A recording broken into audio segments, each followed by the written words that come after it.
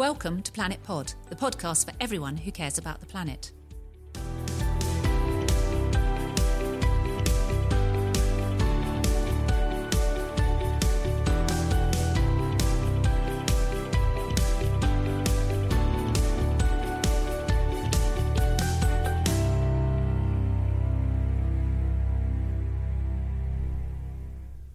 You're listening to Planet Pod with me, Amanda Carpenter, and today we're going to talk about that tricky subject of how the environment and the law interact and what we can and should be doing as individuals and as those of us who have positions of influence and power. So I'm delighted to be joined by my guest today, Estelle Dehaun from Cornerstone Barristers and a well-known advocate for the environment.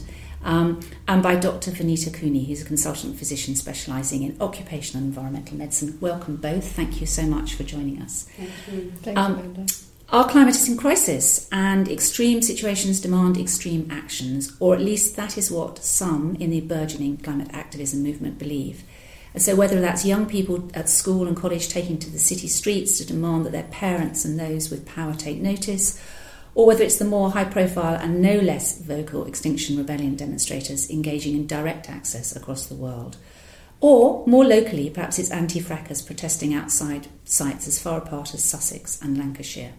There's a sense that the voices in support of the planet are growing louder. So I wonder, with that as a kind of context, perhaps I could start with you, Vanita, because your background is around environment and health, and there's a really interesting juxtaposition. So, as the chair of the Working Party on Public Health and Environmental Law, I have to say I didn't know such a thing existed till I did my research. What is the connection and how do they interconnect? In terms of environment and health, I think we've known since the beginning, really, that breathing dirty air, drinking dirty water and eating contaminated food really isn't good for our health. It's been a gut feeling, a visceral feeling. Now we have quantitative data, reproducible, robust data from a plethora of scientific studies to conclusively show that there's a causal link between environmental pollution and adverse health outcomes. In the media, for example, air pollution and asthma is dominant for obvious reasons, but certainly my area of interest in terms of medicine and the environment is the scope of ill health associated with environmental pollution. It's so wide. So every person on the planet, of every age, every class, every profession, will be affected by environmental pollution in some way. You don't even have to be born to actually be affected by environmental pollution because of the teratogenic effects of heavy metals, for example, on a developing fetus. So as a physician, in my day job, coalface healthcare provision, I care about people's health, and people care about their health, particularly the health of their children. And I think the narrative has seismically changed, notably over the last sort of 3 to 5 years, that the general public have become increasingly interested in the air that they breathe, the water that they drink, the food that they eat and so forth, in a way that they didn't before. And the trigger for that change in narrative really is an increased awareness of how living in a polluted world is adversely affecting the health of them, their families, and particularly their children. So it's a fascinating connection for me. Love being a doctor, love the medicine, love the science, but I've been a passionate environmentalist since I was a tot. So I sort of carved out a niche for myself in terms of becoming interested in environmentally related illness. And then, of course, I discovered UKLA. Just out of sheer interest, I did a Master's in Environmental Law about 4 years ago and came across UKLA. And even though it's a predominantly legal association, it's very welcoming of non-legal practitioners. So that's why I set up the Public Health Environmental Law Working Party, primarily to bring together a whole range of disciplines that traditionally work in isolation, that speak in silos and echo chambers. It's been hugely successful, which I'm delighted about. So hence, a today like today, bringing together an eminent lawyer, a simple doctor, and scientists is quite unique, I feel, and I think it's very exciting. So would you say that the law is failing us in terms of our health in relation to the environment? Quick answer, yes, for sure. There is definitely room for improvement. And that's no criticism necessarily of the law per se, because there's always a time lag between development of new law and catching up with new science. But we have reached a point in time whereby the law has an opportunity now to amend itself, or it's to be interpreted in a different way by the judiciary to take into account new evidence about how environmental harm is linked with adverse health outcomes. Now, whether that requires a new legislation, I don't know. I'm not a lawyer. I don't know how difficult it would be to create a new Public Health Act, for example, or a new Clean Air Act. I don't know. But I think the law has been reasonably successful to date at limiting damage done. It certainly hasn't got us to our utopian focus, but I'm certainly not one of these lay people who would look to the law and think, you've been useless. I think we'd be in a much worse state without the law that we have. Estelle, I mean, that's very interesting, isn't it? Because a lot of the work, particularly I'm thinking about the air pollution case, it's been very much about reactive. So there's been an incident, somebody has had, suffered poor health or died, and then a case is brought, and then, the law is tested or perhaps changed. Do you think there's a role for perhaps forward thinking a little bit more, maybe preempting those things that we know are going to be coming down the line and putting in place laws now? There is, although what I would say in my experience, and this has been interesting across a number of areas for me, is that things in the law have lain there almost dormant until people realise their potential to be exploited to get to a particular end.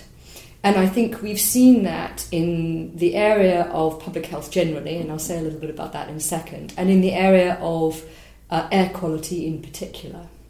Because there's always been requirements in the law brought to us from Europe, but embraced by the United Kingdom, to do with air quality and air quality impacts and monitoring and having the requisite levels in place to ensure proper air quality for people's health.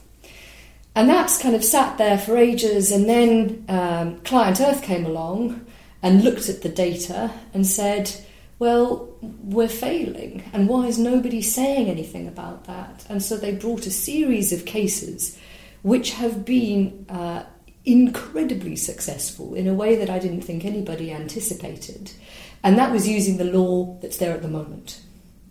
Similarly, we've had since 1995 an obligation for development to consider in certain circumstances, especially big development, the public health impact of the development. And that's been there for ages. And all of a sudden, that started to become important in cases like minerals development, fracking, coal mining, where people are suddenly saying, well, look, you've got this requirement to consider the public health impact of what you're doing. You're not doing it properly because you're not taking into account the evidence that's now there about impact. And so that's been a way in to challenge, to limit, to take the law where it needs to go. Do I think that there's a role for legal reform? Potentially. I think we're always slightly worried that we legislate when we think we need something to change, and we haven't really looked at what is there to be exploited in now. But I think then there may be a role for the law that's there at the moment to be beefed up. And I think, finally, just on this point, a little bit about the climate change legislation, because we have excellent climate change laws in place, but they've never really been directly enforceable by people, although that's starting to be looked at. And they require the government to keep up to date, but at the moment we're starting to fall behind. But again, there's now, through potential legal challenge, the government is being driven to look at reviewing our carbon budget and getting more in line with what we see now as the requirements. And that's the right approach, I think. Anita, do you think people are not stepping up enough? So, I mean, you're saying people are concerned about their health and you're concerned about people's health. I mean, should we as individuals or perhaps as communities be doing more to raise our voices and say, look, there is an issue here that perhaps needs addressing either by law or by the health service or by us as a community? I mean, is there a role for people's engagement and activism around health and the environment? Oh, certainly. I think, and there will be. There will be. There is a palpable change in attitude towards amongst the general public about environmental pollution, how it impacts on their health. Most definitely. I have absolutely no data to show you to justify that statement. It's just anecdotal evidence. So absolutely protest has a role to play, because as Estelle said before, public protest does, and through history has shaped political and societal change. There's multiple examples to illustrate that public protest does change the direction of a country. So, yes, the public do have to step up. They absolutely do have a role. Now, how they do that and how they collaborate and galvanise, how they feel in a constructive way that manifests itself in an orderly fashion in the form of a law-abiding protest is another matter. But social media, I think, is probably much more powerful than marching on the streets, because it's interesting that you say that. Why do you think that? Well, I'm not a social media hound, I must admit. However, I mean, just observing it, really, social media is a hugely powerful tool for seismic change politically and in society. For example, the Arab Spring, good and bad effects of the Arab Spring, that spread like wildfire through communication via social media communication methods. So it's a very romantic idea, I feel, that you march on the streets with your placard, homemade preferentially, with a witty comment across it. And you risk sitting down on a bridge and risk being arrested. Those sort of are nice tales of idealistic 16-year-olds, But whether they actually facilitate seismic shift in today's political attitude towards very important points like climate change and environmental pollution, I'm not too sure. Just look at how one celebrity who has 35 million followers can actually crash a makeup company or an app. They can really change the way people buy, how they perceive things, how they behave. So social media, I think, is the route. I don't think march with placards is the route. I think it's had its day. I don't know. I think Estelle's going to differ there. I am going to differ. I'm going to differ. I suppose not absolutely. I'm going to differ a little bit. Because I think Vanita's right that social media and the power of that is incredibly important, but I think it's being harnessed by people on the streets with placards. And I think in particular about Greta Thunberg and the school strikes. She, for me, exemplifies, and then all the school kids exemplify that dual use of being out there as a physical presence on the road with the placard and having that voice amplified through social media. And we've seen how through that kind of staged process, Greta Thunberg has had an extraordinary impact. Speaking at international conferences, speaking direct to governments, speaking direct to children, and then children across the world reacting. And I saw the most wonderful piece, actually, on school kids up in Preston who were organising a school strike and a climate protest, and how they felt that in areas that aren't big cities, in smaller cities like Preston, they felt, maybe we're not going to get as much of a reaction. And it was a much smaller protest than in other areas, but it was incredibly important for those kids, and they got out on the street, and then they multiplied their impact through social media, through getting both the mainstream media and social media involved. So I do see it as important. A couple of other things I'd just like to jump in on, just to mention about whether protest works in general. I listened to an absolutely fascinating documentary on Radio 4 by Zoe Williams about how activism over the various decades has impacted and has had an impact. And she came up with two quite interesting things. First, protesters very often think that what they do doesn't work. And in fact, they feel like they have to say that what they have done hasn't achieved its end, because otherwise they're kind of pinned as delusional. But in fact, exactly as Vanita has been saying, when you look at the change in public discourse, there can be, you can track, in fact, a very clear change when people get on the streets to a change in policy, a change in public discourse. And that was fascinating. And then for me as a lawyer, especially as a lawyer that's looking to take cases that push the law, it's an incredible source of people wanting to change things to go to the protest community. And some of my most important clients have come from that community and in fact have become members of that community in essence unwillingly. They've had the issue thrust on them, be it fracking, be it open cast coal mining. You know, they've come from lives where they never imagined that they would be protesters, where they never imagined they'd even think about challenging the law or even stepping outside of it, God forbid. And then they find themselves in this circumstance where events overtake them and they end up, locking themselves to a fence outside a fracking site and then thinking about taking their fracking company to court. And they have been for me, a source of immense inspiration, and B, they've been some of the most important clients that I have had to help develop the law. And I don't think they fall into your stereotype of the 16-year-old and the idealist with a homemade placard. Though we do love a homemade placard. Oh, I do, yes, for sure. I mean, I think that, my experience is certainly, we've had Extinction Rebellion on the pod and also, been on some of their demonstrations, is actually they are a wide cross-section of the population. And they're, I was talking to people on the bridge and they were, some were retired, some were in their kind of late 70s and 80s and said, we've never done this before. We wouldn't dreamt of doing this before. We've never been on a protest. We've never been on a demonstration.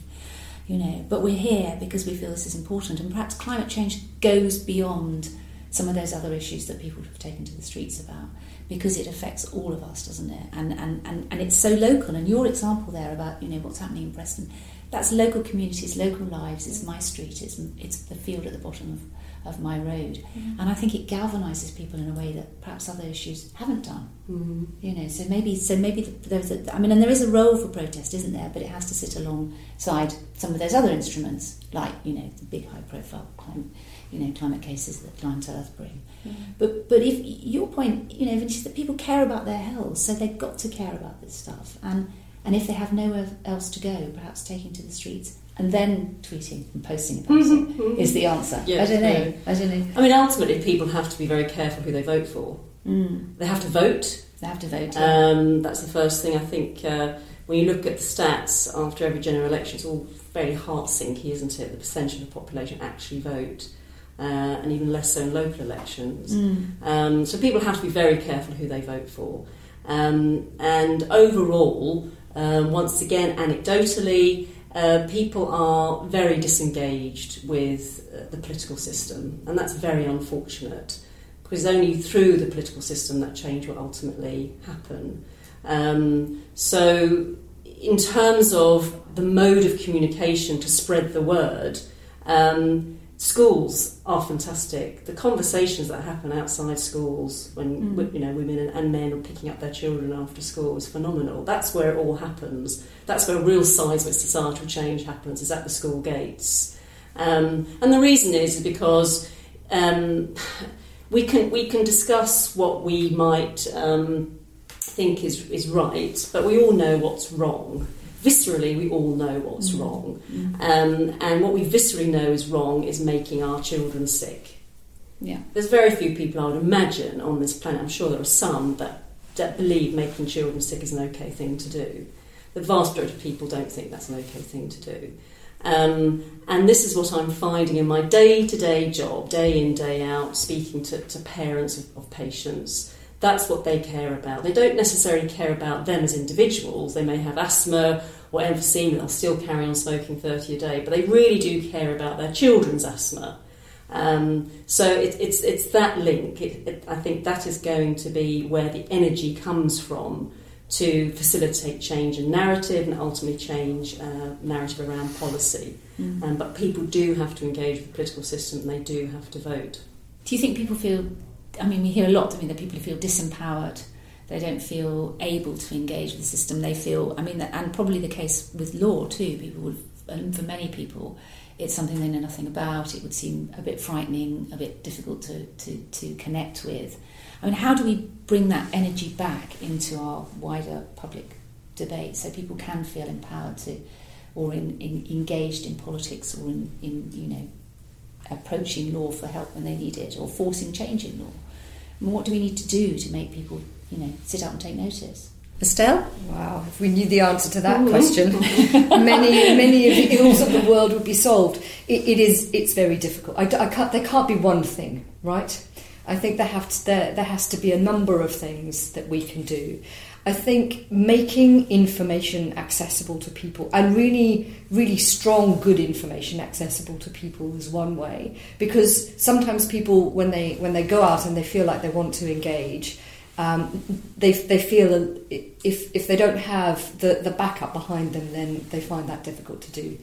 I think second, having lots of different things that you can do. So feeling like you can engage just via, signing an online petition, or feeling that you can engage because you don't want to go online, but you want to meet with your, local people around the kitchen table and decide whether, can you lobby your local council, or, getting a crowd-funded case together. There must be lots of different ways that people can engage.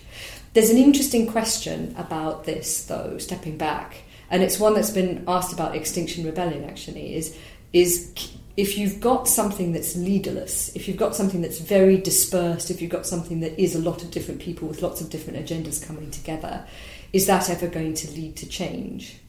And I think that's the great question that is facing us in this era of protest and of taking issues forward to government, is when you don't have that kind of single or several single points of leadership taking things forward, can change be effected?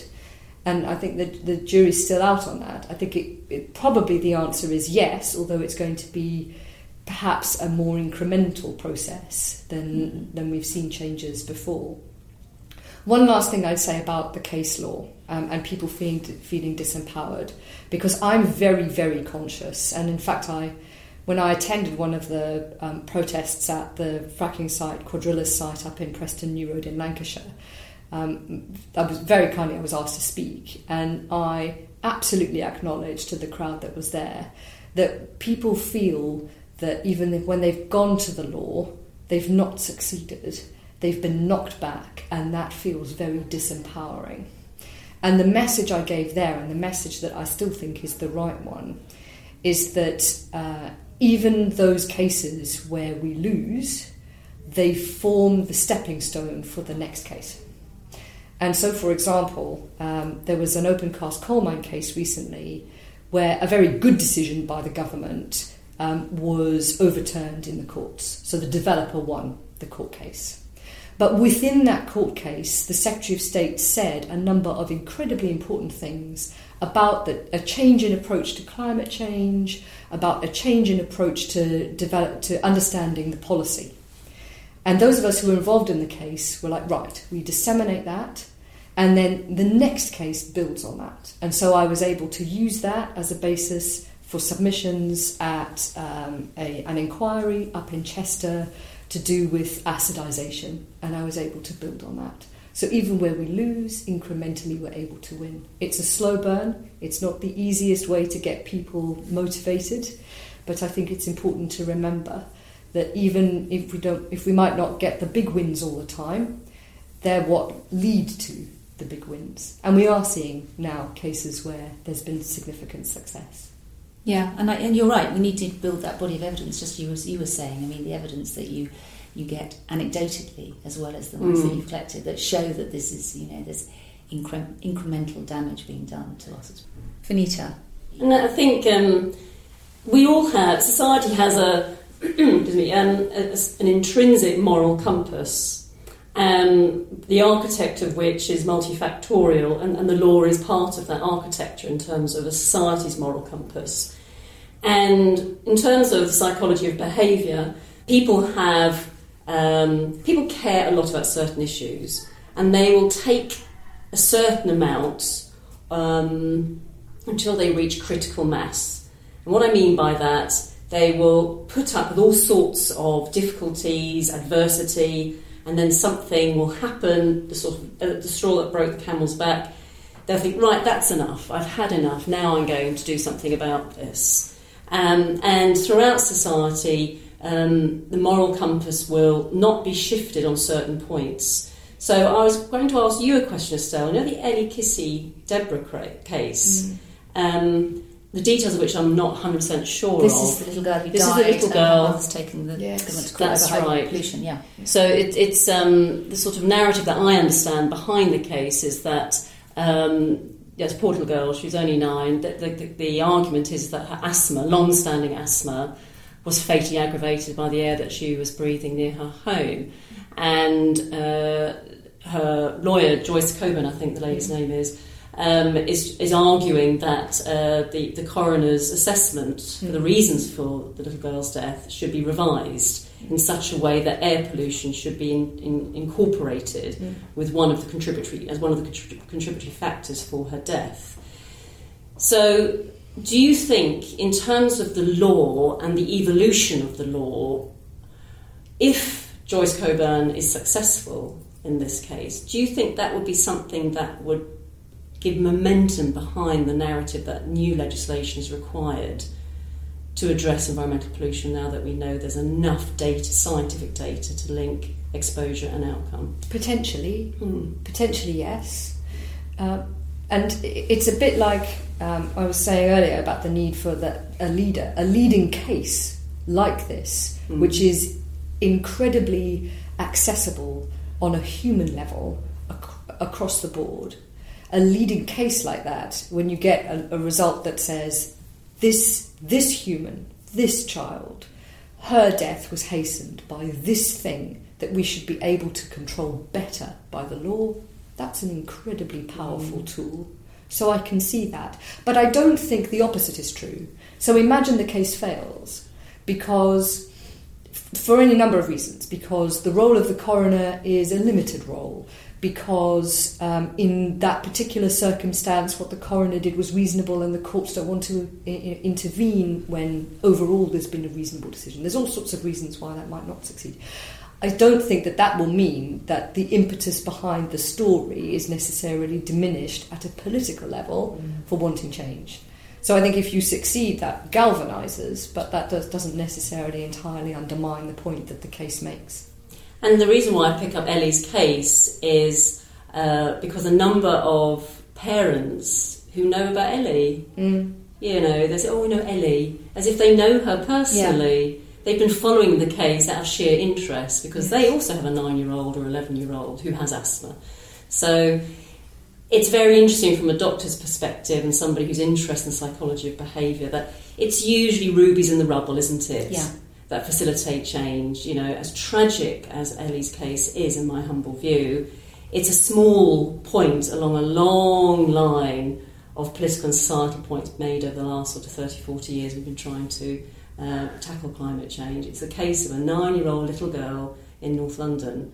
That's very powerful. That's as you say, so that's a human story behind the politics, the parliamentary narrative, the media headlines, which people just disregard. It's boring.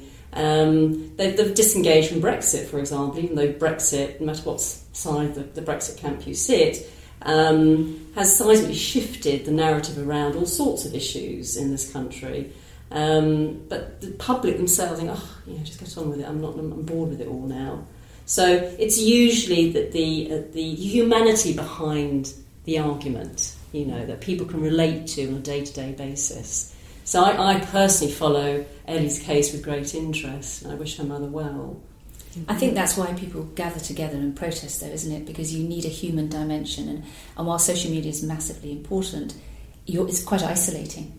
So you could be doing your social media communication on your own, around your kitchen table or in your bedroom. Whereas if you're on the streets with a group of people, there's something powerful and energising about that, I think. And so I think that's possibly why we're seeing that rise in people's need to congregate and make their voices heard. And it's a way, as you said, it's a way through for people who would never normally have done that. Yes. So just to give a small example, and then I'd like to say something a little bit about what you just said about social media. One of the loveliest experiences I had is a group of sisters that I do a lot of work with, an amazing environmental campaigning group of sisters, Richard Buxton.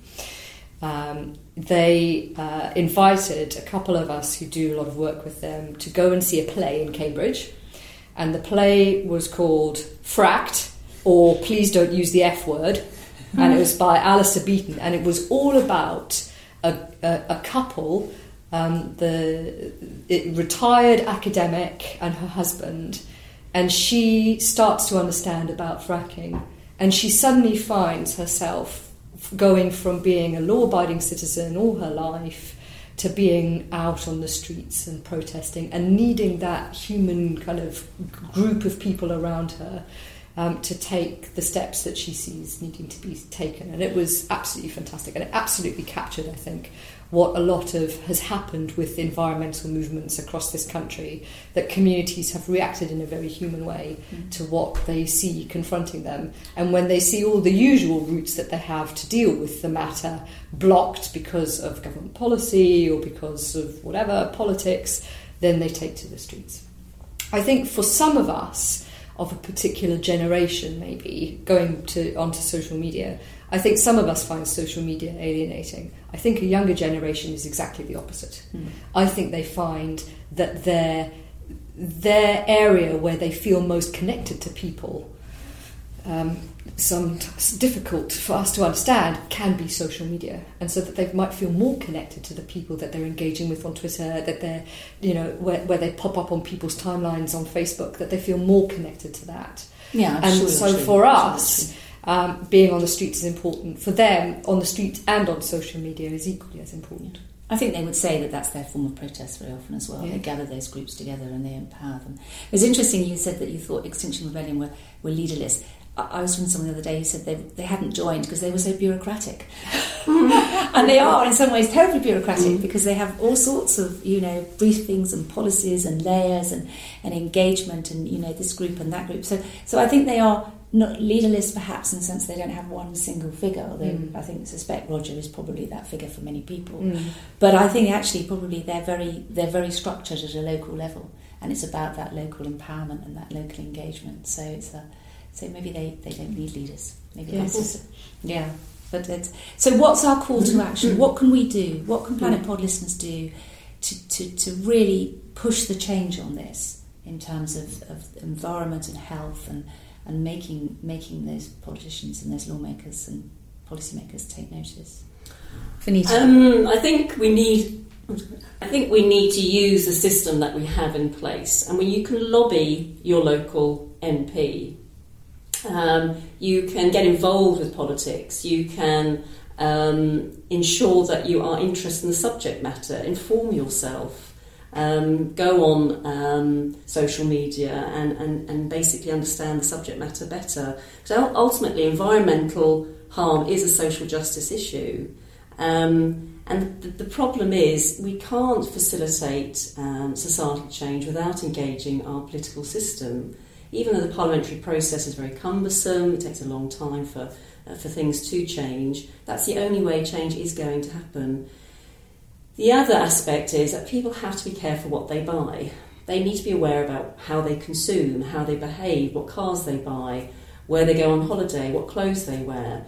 Because there is a disconnect between how we feel on a day-to-day basis, which feels quite good actually compared to the Industrial Revolution. Life is quite good in the Western world for most people, but the state of nature does not feel the same way.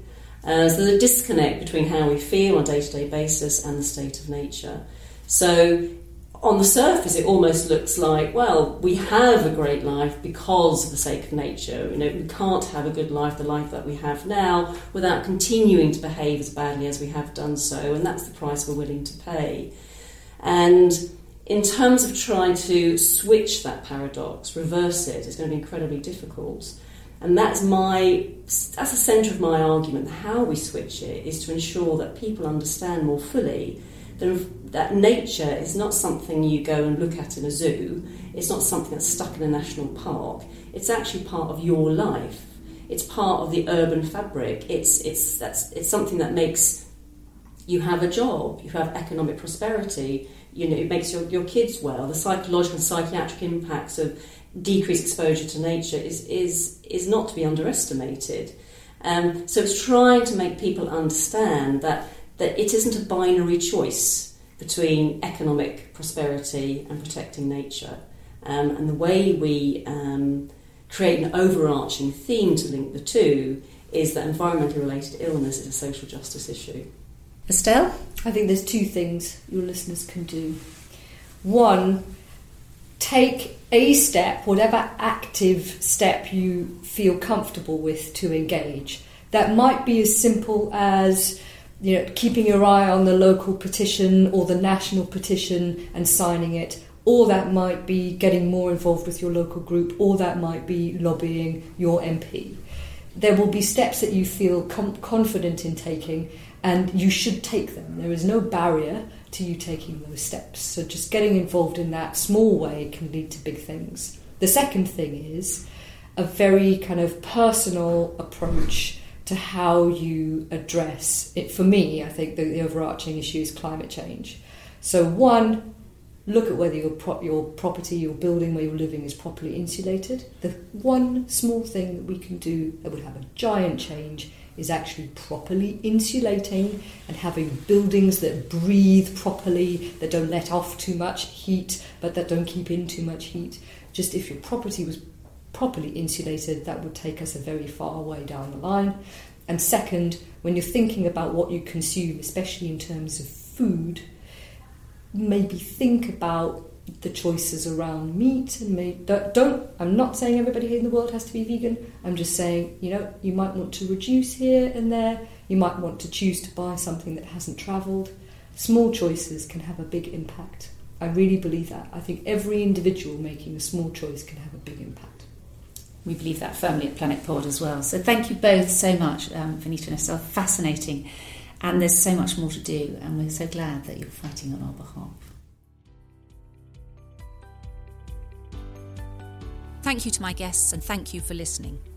We would love to hear from you about what you think about Planet Pod. You can tweet at planet_pod or get in touch via the website theplanetpod.com, where you can subscribe and download previous episodes.